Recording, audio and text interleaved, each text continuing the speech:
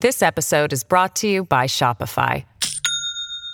Do you have a point of sale system you can trust, or is it a real POS?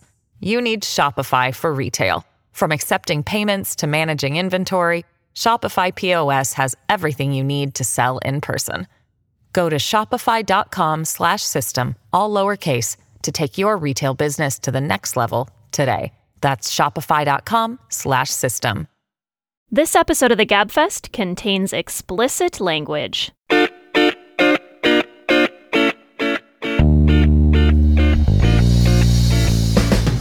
Hello, and welcome to the Slate Political Gabfest for January 2nd, 2020. I actually wrote January 2nd, 2019 in my notes. It's 2020. Happy New Decade.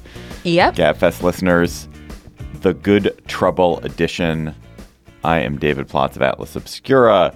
I'm so happy to be back in another decade with my dear Emily Bazelon of Yale University Law School and the New York Times Magazine. Hello, Emily. Happy New Year. Hello. Happy New Year. And John Dickerson, of course, is making New Year's Day a 5-day celebration. He's probably still sleeping off his epic bender from New Year's Eve. In any case, he is not here. I'm sure John is not doing that. Just FYI, John is, I'm sure, doing something familial and lovely. But instead, Happy New Year to Josie Duffy Rice, president of The Appeal, joining us from Atlanta. Hello, Josie. Hi, thanks for having me. On today's Gabfest, will the Senate impeachment trial ever happen? Then the rising tide of anti-Semitism in the U.S. and the rising tide of weird philo-Semitism in Bret Stephens' columns. And then the extraordinary life of John Lewis, the civil rights icon who announced this week that he is getting treated for late-stage pancreatic cancer. Plus, we will have cocktail chatter. Emily, the president was impeached 2 weeks ago, or was he? That was a question. That's all you got for me? Just that was the question. Was he actually impeached? I think he was impeached. There is a kind of minority law professor viewpoint expressed by Noah Feldman in a Bloomberg opinion column, arguing that you don't get impeached until the House actually sends the articles over to the Senate. I don't really think this is going to catch on. I do not totally understand the politics of this delay, in that I thought the Democrats also wanted this to be over and done. Now they seem less attached to that idea and more attached to the idea of, I think, exacting some more pain, because it seems like both President Trump and Mitch McConnell would like to have this over more quickly. So maybe just the fact that the president and the Senate majority leader for the Republicans want it to be done showed Nancy Pelosi that there was some political maneuvering to be done in holding it off. I don't really know. I'm so tired of this part of the process. Am I losing patience for no reason? Was this a good holiday break we got? I can't tell. Josie, all right. Emily has already thrown up her hands in exhaustion and exasperation. So it's your turn. Why do you think House Speaker Pelosi is delaying forwarding the articles of impeachment to the Senate? She ostensibly seems to be seeking leverage to call witnesses, that she is using a delay to try to compel or induce or somehow force Mitch McConnell and the Senate Republicans to agree to a trial where witnesses will be called. Is that really what she's doing, or is it just the delay just simply makes President Trump and McConnell more antsy, and that's the purpose of it? Or is there no purpose at all? I'm assuming that there's some deeper game here that I am not privy to. That being said, I think it's worth pointing out that we all sort of know what this looks like in the end, and we're all just waiting for it to happen, right? We know that that if this goes to the Senate, they're going to vote not to impeach him. This is not going anywhere after it leaves the House.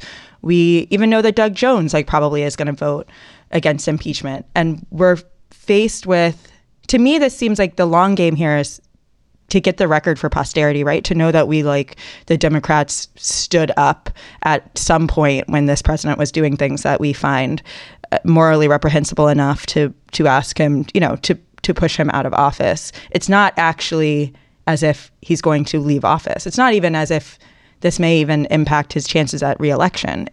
So the fact that we're dragging it out seems unnecessarily exhausting to me, among a group of people in a party and a country that is so exhausted as it is. So one of the things that was really striking to me, I'm now going to do that thing that is so irritating that journalists do when they come back from vacation, which is they're like, I came back from vacation and talked to people who are not other journalists or my family. And so, I've just spent almost 2 weeks away from Washington in the real hinterlands of Boston and Vermont. But what was striking to me was that not a single person I spoke to, family, not family, friends, neighbors, acquaintances, talked about impeachment. Nobody. I remember when Bill Clinton was impeached, all anyone talked about was impeachment. 4 months. They liked it. They enjoyed it. It was a fun conversation. It was exciting. It grabbed people. Nobody was talking about it. Not for, not against, nothing. And I think that speaks to what you were getting to, Josie, which is that it is an important thing for posterity to have put this on the record, to have recorded his crimes and sins. But it actually is not winning any political battles, and it's not even engaging the public at the moment. And certainly the polling doesn't suggest it's engaging the public in any significant way either. And so the delay to me seems extremely confusing. It's a great point about engaging the public, because there are two different things at play here. One is, does it change anybody's mind? And I think, like we all said, probably not. But the second is, like, is anybody even caring? Is anybody really paying attention? Like you said, are they talking about it? It's not even engaging anybody, which is wild when you think about it. But don't you think also we're all desperate for a break? I mean, I'm so tired of paying too much attention to American domestic politics. And I really consciously took a break from that over the holidays. And it wasn't that hard. There just wasn't very much domestic news. There was foreign news, like our embassies being attacked in Iraq and saber rattling from North Korea. But it was actually possible not to think very much about Donald Trump and about Nancy Pelosi. And I, for one, welcomed that respite. And I wonder if, okay, now we're back and like impeachment's going to come back and people will get some kind of second wind, or at least it will be forced upon them. Do either of you think this witnesses question is important? And do you think that it's a battle that the Democrats can win? So as I understand it, Speaker Pelosi and Senate Democrats, including Chuck Schumer, wish to have Mick Mulvaney, John Bolton, and several of their aides called to testify at the trial in the Senate. And that is, at least superficially, why Nancy Pelosi is withholding the articles from the Senate. Is that important? And do either of you think that leverage is real leverage and they're actually going to get that testimony? No. I can't imagine them getting that testimony because I don't think any of those people want to testify under oath. Right. I think that the Democrats have decided there's some political payoff in pointing to the fact that those witnesses are missing, and that's a choice that the Republicans are making. Yeah, this seems to me like a lost cause. And I also almost think that pushing it to the point where we can even pretend that this is a legitimate process, right? That you're getting any good faith engagement from half of Congress is a mistake, a political mistake in itself. Maybe there is some sort of institutional value in this and, maintaining norms value in this. It's funny that you brought up Noah Feldman, Emily, because I'm like, I never... all this law school education that I thought I would never actually need, I somehow need again. But I don't know that there's like it's useful politically to even keep pushing on this. And even if they got them to agree to testify, I don't think that means we're getting an accurate or full story about Trump's relationship with Ukraine. Emily, do you think the courts, either at the Supreme Court level or federal appeals court level, are going to compel anything from Don McGahn or any of the other people who have just defied subpoenas or asked for rulings on whether they should testify? The Department of Justice, representing President Trump in kind of the capacity as his personal lawyer, acting basically on his personal behalf, not really acting in the government's interest, has been fighting at every turn to prevent any of this testimony from happening, any documents from being produced. And the impeachment has become a kind of piece of that, where the Department of Justice is now claiming, well, because impeachment is happening, these people don't need to testify. There's no reason for them to testify because impeachment's already happened. These documents don't need to be produced. Impeachment's already happened, which raises the specter that we could get through the entire Trump administration. In fact, I'm pretty sure we will get through the entire Trump administration without him or his administration ever having to produce documents or witnesses that they don't want to produce. So his tax returns, any testimony from anybody who has worked it for him at a senior level, even people who didn't even work in the administration who are claiming some form of executive privilege for personal conversations they had with him. Or do you think that the courts are ever going to give us a judgment before President Trump leaves office? I think they're two different tracks. I think in the world of Don McGahn, that being the kind of case that's still alive about witness testimony, that's going to take a long time. I would expect the courts to reject the administration's claim of blanket immunity for everyone and every single thing related to, the White House. But then there'll be a set of negotiations about what is actually covered by executive privilege and what's not. And that will take time, and that will get litigated, and it will drag out. The tax return cases are on a faster track because the Supreme Court has agreed to hear them, and that presumably will happen before the election and in time for a ruling. So I think that it is possible that the public would learn about what's in the tax returns before next November. Won't necessarily happen, but it's possible, whereas the other set of litigation seems to me like it's going much more slowly. I really wish the Democrats would just go ahead and let this trial happen and happen quickly, even though it will be a mockery of a trial. And we know the result, as Josie said earlier. We know what the outcome is going to be. We know what minds are not going to be changed. I just think this dragging out and this kind of slow motion loss of air to this whole process is not helping anybody. And it's not helping the country. It's not helping Democrats, particularly politically. It's not really helping President Trump either. It's just demoralizing. And so I think it would be wise, both politically and in order to engage the public in the things that they can still fight on, which is mainly the election, to shift the focus from this trial, get it done, towards the election, towards the kind of enthusiasm that the Democrats should be trying to build around the election for the House, the Senate, and particularly the president.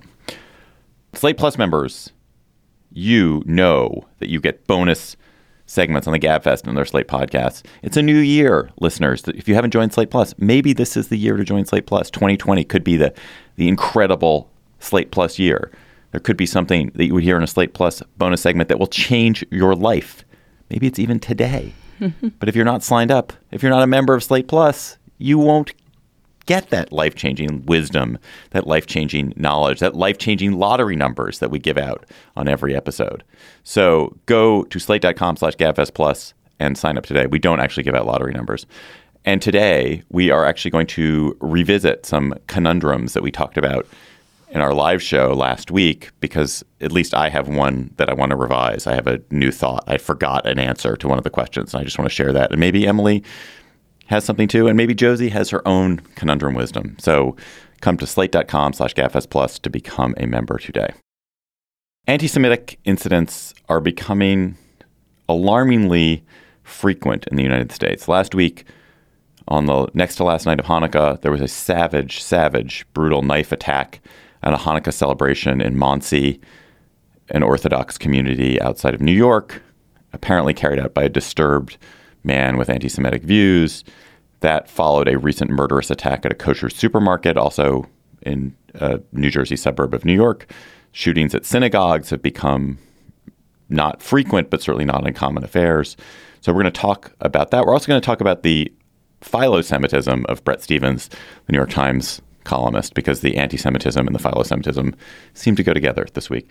So, Emily, you and I are the fellow Jews on this podcast. Is the rise of anti-Semitism in the United States important? It's a very small number of people who are affected. Yeah. I mean, I've come around to the idea that this is a more important issue than I like to think. I've come to that conclusion grudgingly because of the rise in the number of incidents. I mean, I tend to worry about paying too much attention to this as one, I think, should worry about paying attention to any kind of violence that's linked to terrorism, because we just get our imaginations are captured and then we pay outsized attention, and we forget about all the much more ordinary incidents of violence that, statistically speaking, take more people's lives. But I do think there's something unsettling that's happening here. And it doesn't have an easy explanation. And so then I find myself drawn to the explanations that are in line with my own political beliefs about white supremacy and the kind of shaky role that Jews have had in so many different societies over centuries. When people get disillusioned and angry, they sometimes turn on Jews because of this distinctive role that Jews play, where they're both looked down on, but then also accused of being the global puppet masters of the universe who are controlling everything. And Jews' economic success in the United States then can become a kind of count against them. And I do think there's a connection between the kind of weird valorizing of Jewish achievement that Bret Stephens was doing, and that you sometimes see in this bizarre way from the Trump administration, along with, I think, the real evil being perpetuated by small number of particular Jews like Stephen Miller in the government. Let me just jump in here and say, Emily is referring to a column Bret Stephens, New York Times columnist, wrote last week, hugely controversial, in which he tried to make an argument for the specialness of Ashkenazi Jews and their accomplishments and explain why Ashkenazi Jews are accomplished. And he was essentially making a genetic claim about Judaism that was hard to defend and that was associated with some extremely unpleasant characters. And he then had to walk back, or the Times then walked back some of the column. It was a very confusing exchange, which ended with this column having a huge editor's note at the top of it, disavowing a bunch of it. I mean, the attacker in Monsey, New York, was this African-American man who has a pretty clear history of mental illness and might have absolutely nothing to do with any of the phenomenon that are distressing to me. How are you taking all of this? Well, I think the point about mental illness is an interesting one, which is that when I think there is this way in which when violence becomes licensed, when violence becomes okay, one of the ways in which it sort of manifests itself in spirals is that people who are mentally ill, who are otherwise kind of fenced in by the normal rules of society and the kind of conventions of society, because the rhetoric has gotten more heated, because they hear about other incidents, suddenly feel a license that they didn't before. The strictures around that have been lifted a little bit. I mean, obviously, when you look at what's happened, the abuses that immigrants in this country are suffering under the Trump administration, and in general, the abuses that Muslims are suffering, both those who seek to come to this country and those who live in this country, the kind of the continued abuses that African Americans in particular have suffered at the hands of an extremely, racist system that the Trump administration seems intent on making more racist. Those dwarf what's happened to Jews, who remain, in general, incredibly rich, prosperous, safe, accepted in society, valorized in society. But I think your point, Emily, I mean, I too have come around to this, that it is this canary in the coal mine. The Jews are kind of a synecdoche. Is that how you say it? Synecdoche? Yeah. For globalism, for education, for money, for success, and the attack on that, and the attack that's coming from all kinds of directions. It's coming not just from white nationalists, it's also coming from Islamists. It's coming from left, from right. Some of it's coming from the far left of the Democratic Party, even in certain ways, and in forms of anti-Zionism, which bleed into anti-Semitism. The fact that all of that's happening at once is, to me, a sign of something really deeply rotten and unstable that is worrisome, not necessarily because Jews are being affected, but because it represents a kind of loss of order and a loss of order. I don't have a better word, a loss of order in society. Josie, Emily and I have now held forth at enormous length. Well, I have to say, I found what happened on the second to last night of Hanukkah really affecting, because I can I'm not Jewish, I'm Christian, I'm Black. I understand like on different axes, people experience different levels of hatred for their practices or their race or their gender. But it is so difficult for me to imagine being singled out for my religion, and I'm not particularly religious, so that might be part of it. But I agree, Emily, that the man who committed the stabbing attack was clearly mentally ill. He had a history of mental illness, and I think the point that there's a door open, right, for people who are suffering from some level of paranoia, that this sort of stereotype and this sort of attack has become like so much more common and accessible in a weird way.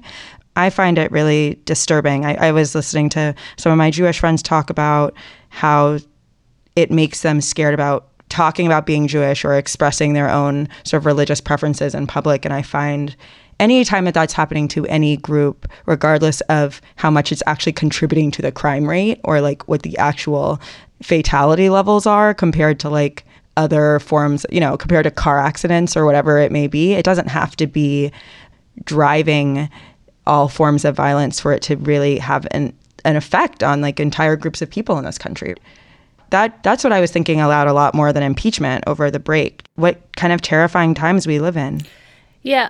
I mean, I think another thing for me about these episodes, because there was this juxtaposition of the attack on Hanukkah and then also an attempted shooting in a church in Texas where people in the pews were armed and were able to stop the attacker. And like, of course, I'm glad they stopped the attacker. But after the Hanukkah attack and this wave of anti-Semitism, we're also hearing about upping security at synagogues. And I understand like that's people's natural response. And yet it's just this more arming of America and diverting of resources toward guards and putting up barriers as opposed to like the things that you do to bring people together and unify them and helpfully prevent episodes like this by kind of increasing understanding. And whenever we go in that direction as a society, it just feels so wearing and counterproductive to me. But it's like an inevitable aftermath of this kind of incident. Totally. That is the direction we always go in, right? It's like make more things illegal,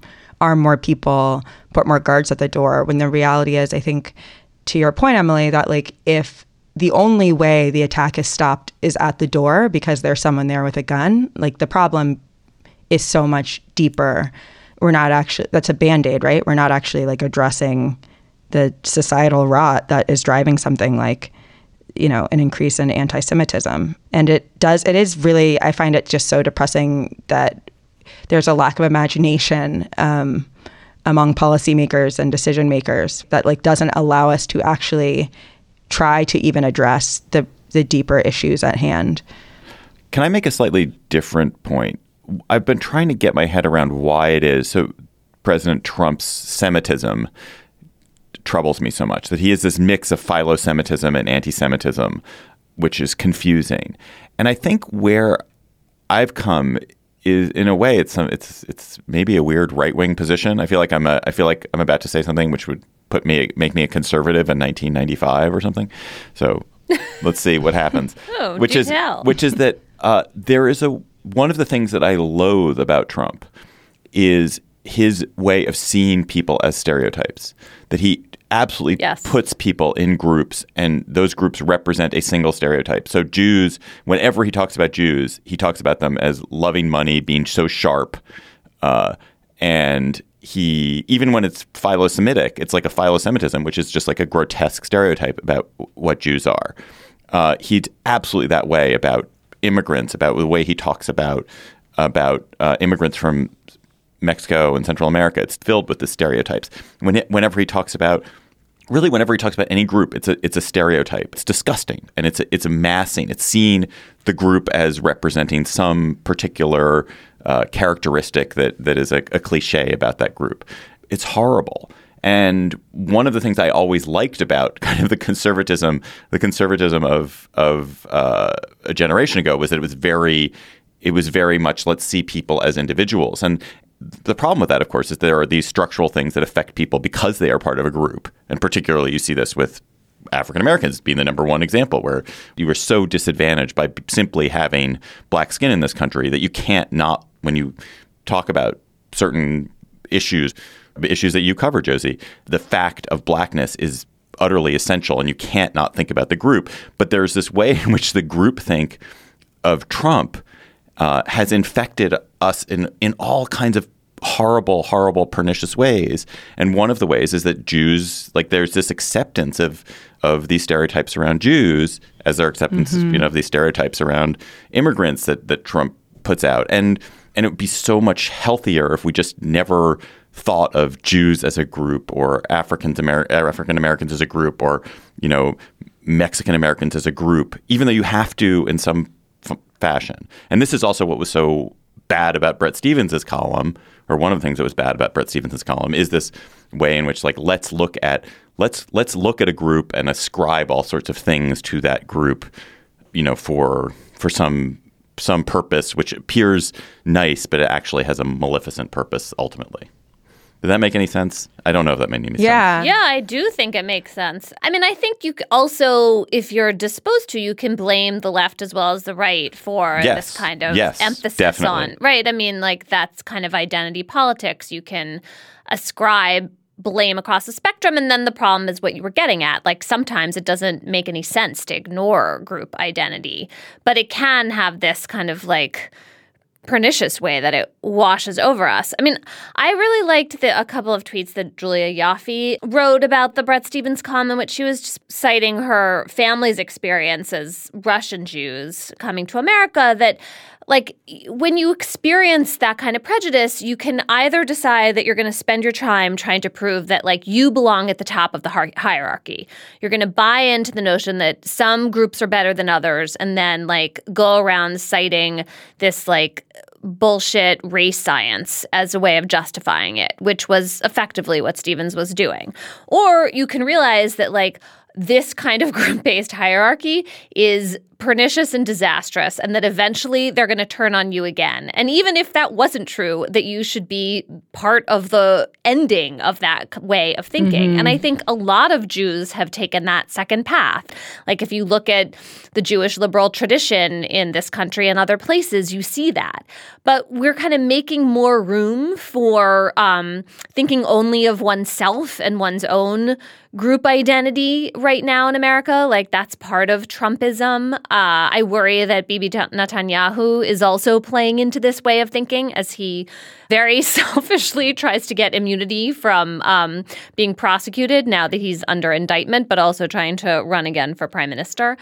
And that is just like, to me, that's like anathema is the way I think about my own Jewish identity. And to see someone like Bret Stephens kind of play into that is intensely frustrating.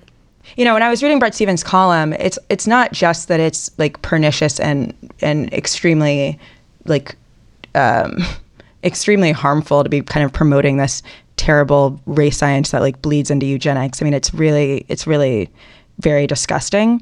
I think there's this other thing, which is like it's intellectually lazy, right? To like ascribe to like a group's genetic trends, something that can obviously be attributed and is complicated by and is attributable to like the place that certain groups have played historically in society, the access they have, the like ways that we measure intelligence, like the roles that different, groups from people like Trump are given historically in this country and sort of through the entire like history of the West. It's like the idea of even being able to essentialize race and intelligence in the way that Bret Stephens tries to do, he does it poorly, but even in any sort of measure, the goal is so short-sighted and so bad that I did not understand it. I know I was slightly sleep deprived. It didn't make sense. It didn't make any sense. And I've been on vacation, but it made no sense. I literally didn't understand it. I read it twice, and I just didn't get it. Here I have I would like to make a separate point about Bret Stephens, which is Bret Stephens is just the great exhibit for why the New York Times columns, in fact, all columnists need to be term limited. It is absurd that tenure. They're basically tenured. They're life tenured, and it's terrible. Right. And you end up with them recycling terrible ideas, running out of ideas. Jack Schaefer had a very good column about this, I think, for Excellent Politico, column. just pointing out that they just run out of ideas. And then they start saying either stupid things or saying the same things they've said 50 times. And they're basically the number of columnists who can carry out a good column for more than 3 years is infinitesimally small. Jack cited George Will. I would argue that Ross Doubt that Ross's mind is so fertile that he may be, he's gone a little bit longer than that. But basically everybody else, forget it. Just retire them. You give them 5 years. They get 5 years. That's fine. Or maybe they get 3 years, and the publisher can extend them a year, and that's what they get. But the idea that Brooks and Krugman and Gail Collins, God love her, she's wonderful, and all of those folks just sit on that page, which is the most important bit of real estate in an American newspaper, and just kind of say these boring things week after week is a travesty. Term limits. They all want term limits for Supreme Court justices. Make term limits for New York Times columnists.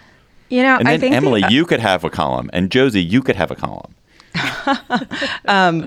Like, one of the really amazing things about being a journalist, right, is that you get to be challenged. And if you have good editors, I think, and really attentive editors, and you allow your editors to engage with you, like, that's where I've learned the most in any sort of educational or professional environment in my life, is having an editor who says, like, well, what about this? Well, have you actually looked this up? Have you questioned this? Have you pushed yourself? And it seems to me like an extra tragedy that not only is it sort of this tenured position, but it's also a tenured position in that it doesn't seem to be challenged internally. And I don't know the internal politics of the Times, obviously, and I know less than probably both the other people on this podcast about the internal politics of the Times. But to me, like, the mere fear of writing something that's going to be absorbed by so many people, like you said, that's such an important piece of real estate. And also that, like, knowing the influence that you have on that page, I'd be emailing everybody I know every time I publish something in hopes that someone could, make it a more nuanced, richer argument and ask, have you really thought this through? And that doesn't seem like historically that Bret Stephens has chosen to kind of challenge himself that way, which I think is its own tragedy, no matter if every column he was writing was sort of scientifically and intellectually sound. Well, also our internet culture doesn't necessarily reward the sweetly earnest way in which you would imagine yourself going about the job, right? Like, if you are provocative and a little bit trolly or a lot trolling other people, then things whip around the internet and you get to get a lot of attention. Mm-hmm. And I don't know what kind of effect that has, but it does seem like it's this part of the equation, which is not particularly healthy. It's so hard for me to imagine how this sort of failure to make, to basically do your job doesn't get old. But I guess to your point, like, maybe this is sort of the job, right? In some ways, just given the kind of culture that we live in. I mean, to me, the hardest thing about being a columnist is that you don't write when you have something to say. You write because it's Monday and that's the day that you write your column. Mm-hmm. And, like, that has always just struck me as, like, a big, big handicap to walk in with. I think that's really hard and really hard to sustain.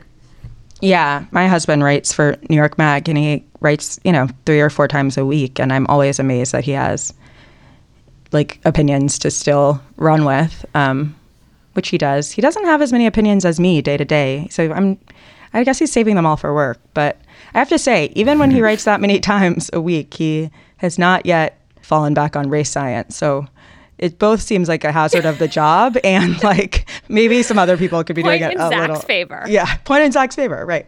That's why I married him and not Bret Stephens. The job itself is set up, you're kind of set up to fail, but, like, you don't have to fail like this. This episode of the Gabfest is sponsored by Aura Frames. Are you ready to win Mother's Day? Cement your reputation as the best gift giver in your family? Give the moms in your life an Aura digital picture frame preloaded with decades of family photos. That mom will love looking back on childhood memories, seeing what you're up to today, checking out grandkids, checking out cousins. And even better, with unlimited storage and an easy-to-use app, you can keep on updating your mom's frame with new photos so that it's a gift that keeps on giving. This is how I live in my family. I gave my mother an Aura frame. It was either for Mother's Day or for her birthday. She absolutely adores it. She's constantly hectoring me to update it with more photos, which I do. I also gave my girlfriend's mother an Aura frame, and I hope she hectors my girlfriend to update it with more photos. But it is a present that will bring absolute delight to a mother in your life. And they have a great deal for Mother's Day. GabFest listeners can save on this perfect gift by visiting auraframes.com to get $30 off plus free shipping on their best-selling frame. That's auraframes.com. Use code GABFEST at checkout to save. Terms and conditions apply. This episode is brought to you by Shopify. Do you have a point of sale system you can trust, or is it a real POS? You need Shopify for retail. From accepting payments to managing inventory, Shopify POS has everything you need to sell in person.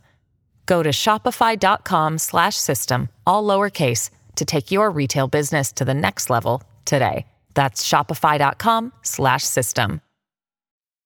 John Lewis announced this week that he is being treated for stage 4 pancreatic cancer. That is a very terrible disease. Stage 4 is the very worst stage you can have of it. Arguably, well, he is one of the last living lions of the civil rights movement. He's the last living speaker from the March on Washington. He is also arguably, I would say, the greatest living American. And so he is still very much with us. He hopefully will live many, many years longer. He is clearly suffering now, and it's a good occasion to think about who he is and why he's important, and why the passing of his generation is such a loss for America. So, Josie, I'm sure you're an admirer of John Lewis. Everyone's an admirer of John Lewis. But who is he? Why is he so important? I have to tell you, I'm from Atlanta. I live here again now after being gone for about 15 years. And there's been no bigger hero kind of in my experience, my periphery than John Lewis. Certainly no bigger living hero. He's my congressman. He was elected the year before I was born. And so he's represented me my whole life. And he has been a fixture, not just sort of in American politics, but I think specifically in Atlanta, he has always been so engaged in this community that he's been fighting for 80 years now, almost. And I just think back to, gosh, time is hard to measure now, but when was it that Trump was calling Atlanta a shithole city or whatever he said about us, and kind of just being so disparaging of John Lewis, someone who is the ultimate patriot in my head and has consistently throughout his entire life since he was a teenager put his life, his comfort, and his health on the line, right, for this country.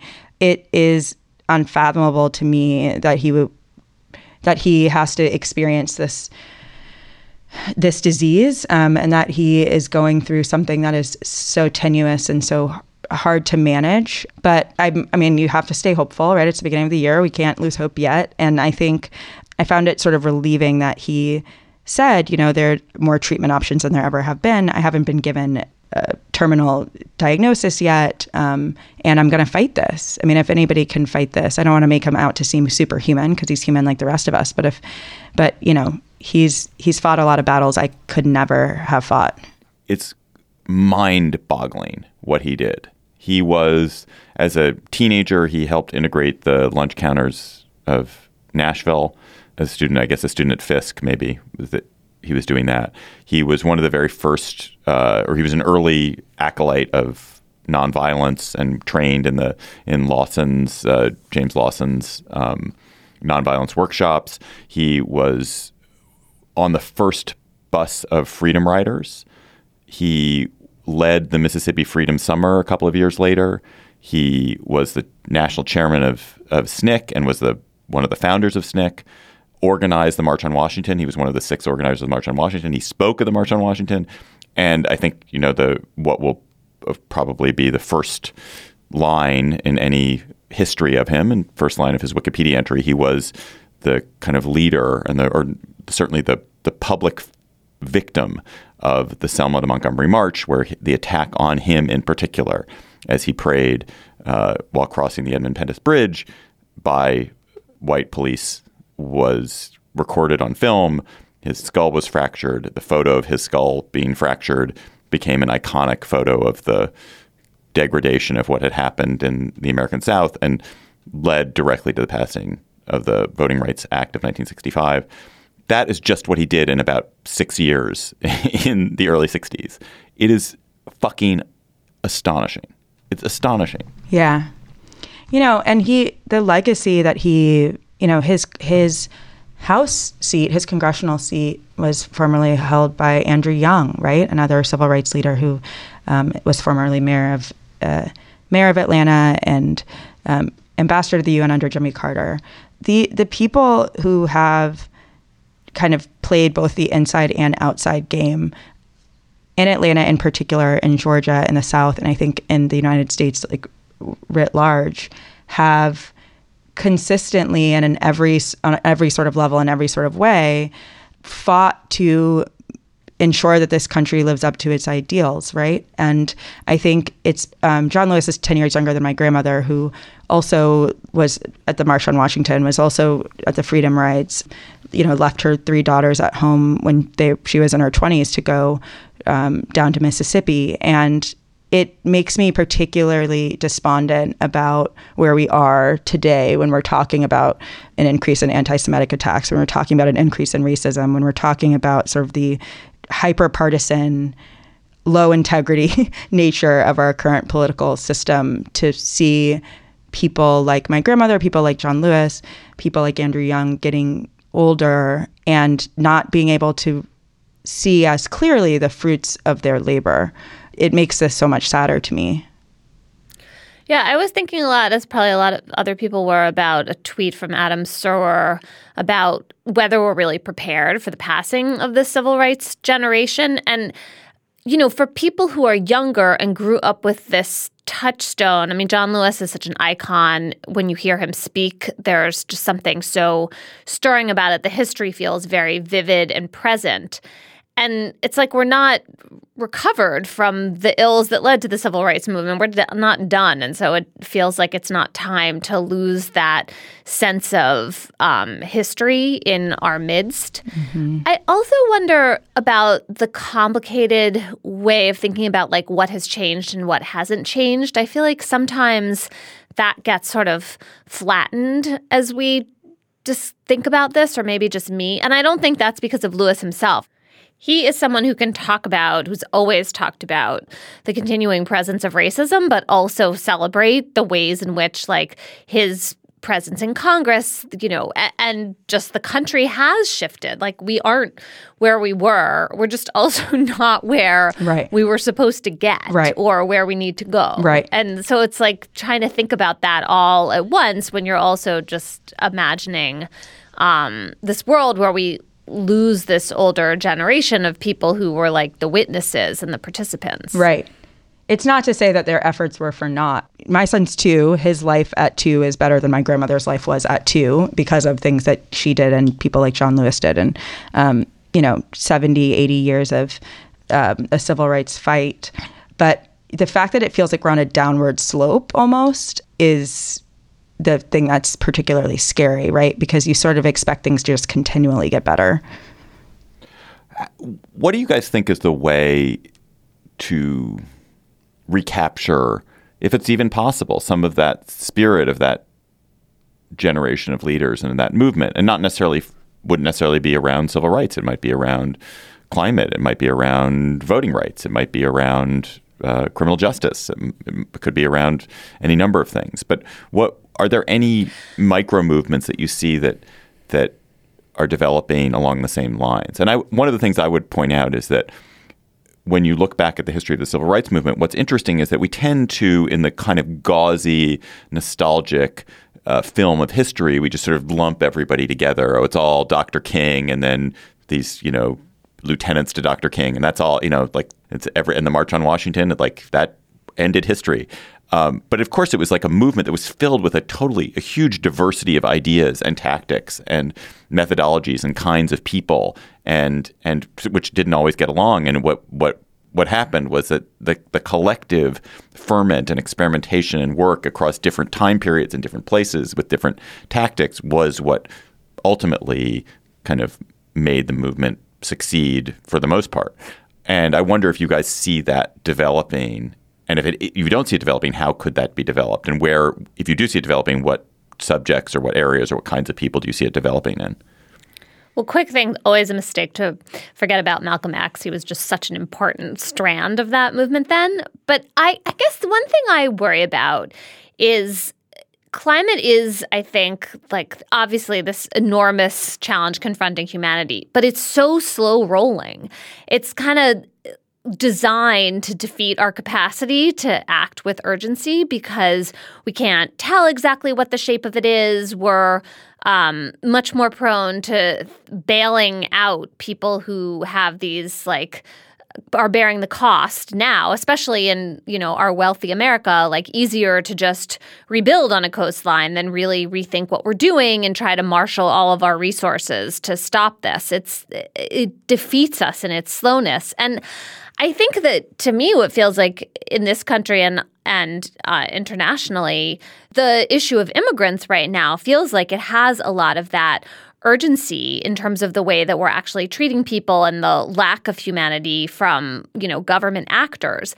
But it's tricky because Black Americans in the 60s who were facing racism, they were citizens. No one was questioning or should have been questioning their presence here. Whereas I don't think the left has figured out what to do about the fact that most people are not just ready to open the borders. And so while it's easy to rail against the Trump administration for its terrible, inhumane policies, it's not so easy to figure out what the boundaries are or how you're going to solve the whole global scale of the problem.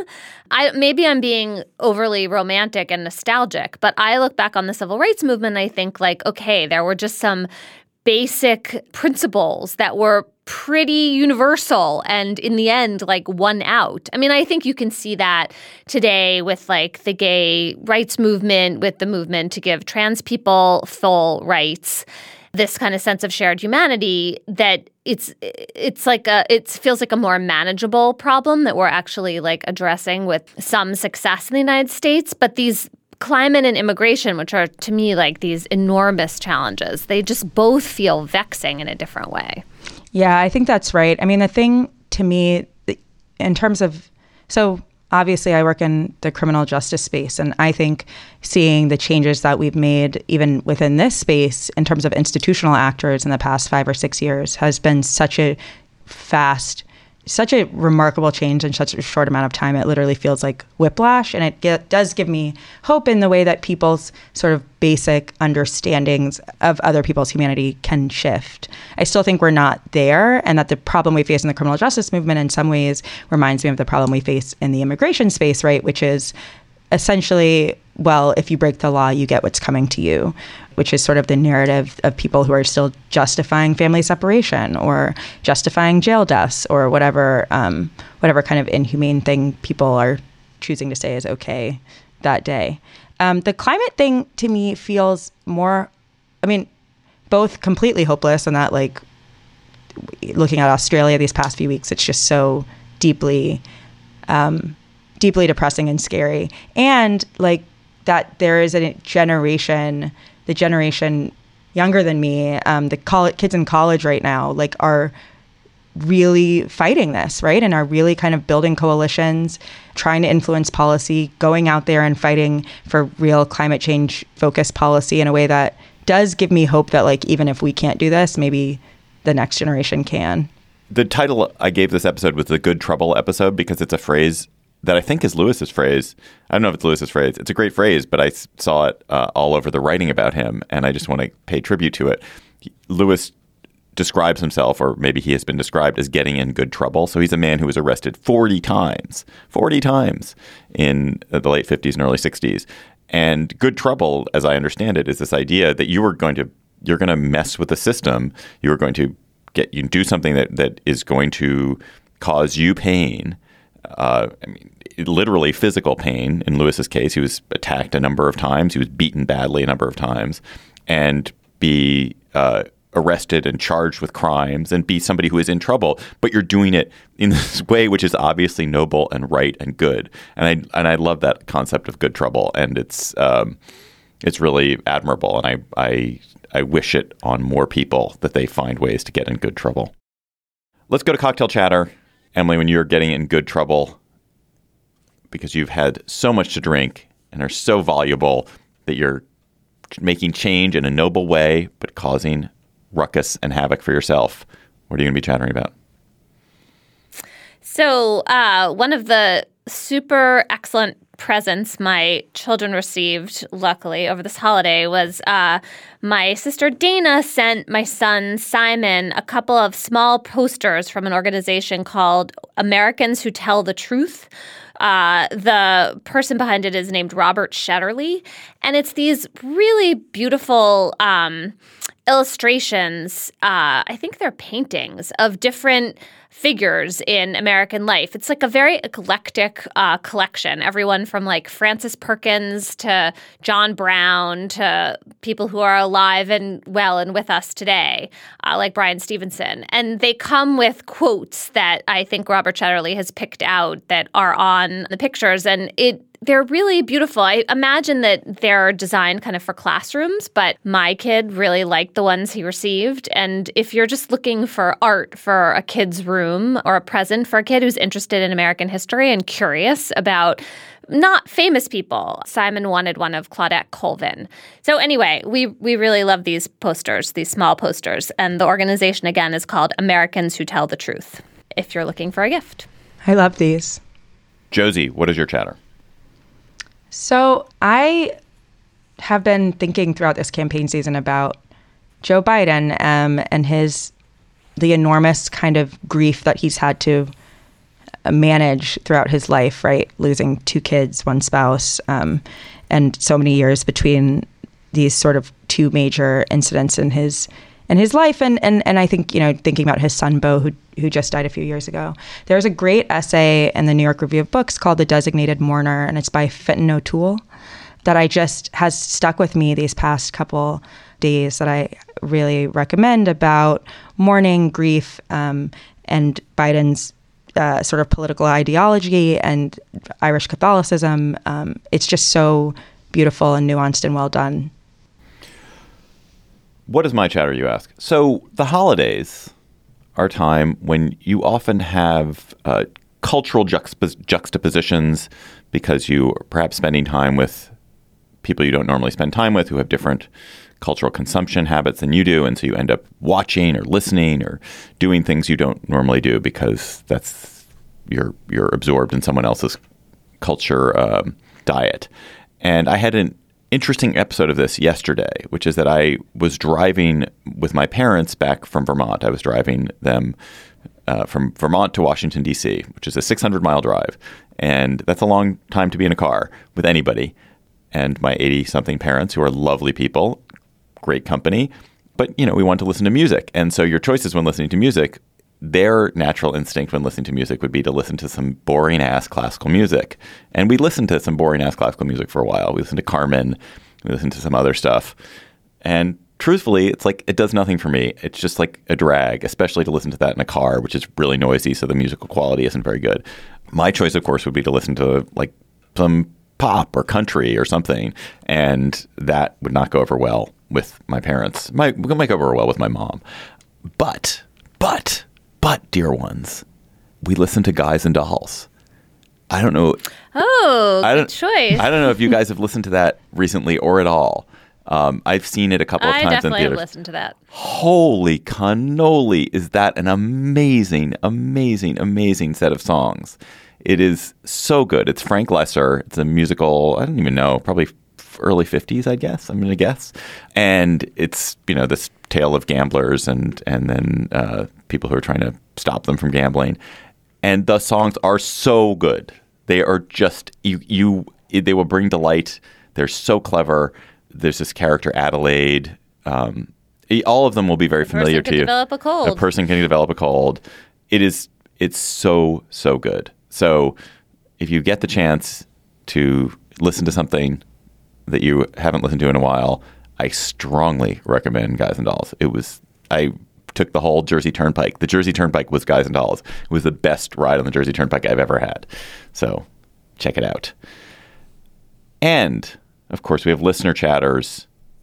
You guys have sent us some over the holidays, too. Thank you for that. You can tweet them to us at @SlateGabFest. Alex Hungerford at AC Hungerford pointed us to a Washington Post story. Colleges are turning students' phones into surveillance machines. Really disturbing story. And we know we're always being tracked. Everyone's tracking us. The tech companies are tracking us. Now it turns out, as someone who has a child in college, this disturbs me. I mean, I'm not like a surveillance freak, but it was weird to think that colleges are actually tracking locations and activities of the phones that students are using. Don't like that. Seems unsettling. Not a good thing. So stop doing that, colleges. Of course, they have very virtuous reasons for doing it. It's to ensure student safety, blah, blah, blah, blah, blah, bullshit, whatever. Anyway, that is our show for today. The Gabfest is produced by Jocelyn Frank. Our researcher is, of course, Bridget Dunlap. Melissa Kaplan helped me here in D.C. Who helped you, Emily, in New Haven? Was it Ryan McAvoy? McAvoy. It is Thank you, Ryan McAvoy. Josie, did you produce yourself in Atlanta? I produced myself. Thank you to me. Josie Duffy Rice. Josie. Josie Duffy Rice helped out with Josie Duffy Rice. Gabriel Roth is the editorial director of Slate Audio. June Thomas is managing producer. You should follow us on Twitter at @SlateGabFest. For Emily Bazelon and Josie Duffy Rice, I'm David Plotz. Thanks for listening. We will talk to you next week.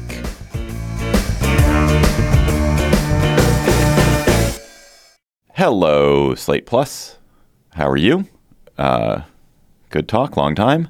Haven't seen you in a while. Yes, I know I put on weight over the holidays. What's it to you, friend? So here's the brief for us today. Josie, I hope you can find a way to participate in this. But I propose that we revisit some of the conundrums. I particularly want to revisit one of the conundrums that we talked about in our Oakland show, because I remembered right after the show that I actually had a much better answer than the one I gave. So I wanted to do that. But Emily, were there any conundrums that you have in mind to revisit?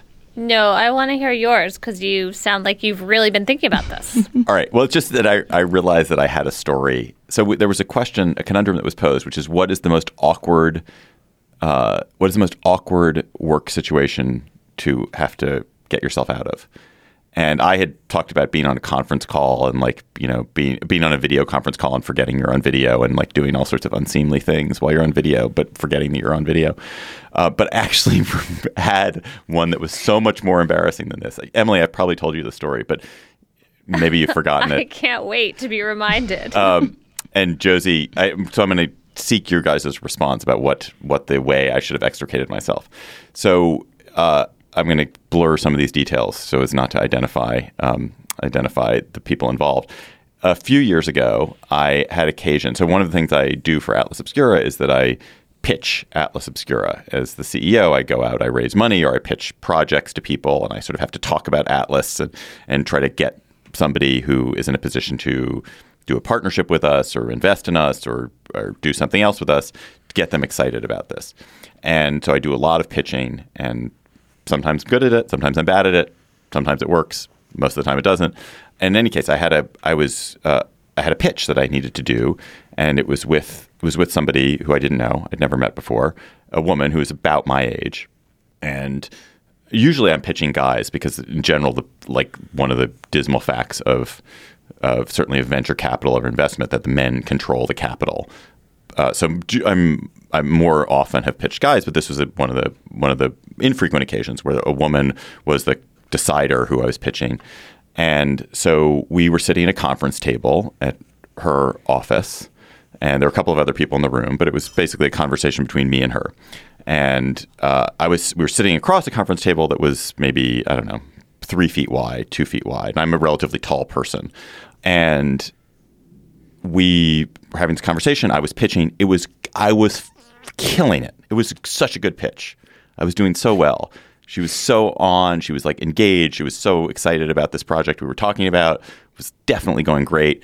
I was like, I got this aced. And I'm a slightly fidgety person. In fact, if you could see me now, you could see me sort of gesturing. I'm a slightly fidgety, gestury person. And one of the things I do is I kind of tap my legs and tap my feet a little bit. And so I was tapping the table leg throughout this pitch and tapping the table leg. And, maybe half an hour into the meeting, I realized, oh, shit, that's not the table leg. GabFest fans, that was just a teaser. To hear the rest of our Slate Plus conversation, go to slate.com/GabFest Plus to become a Slate Plus member today.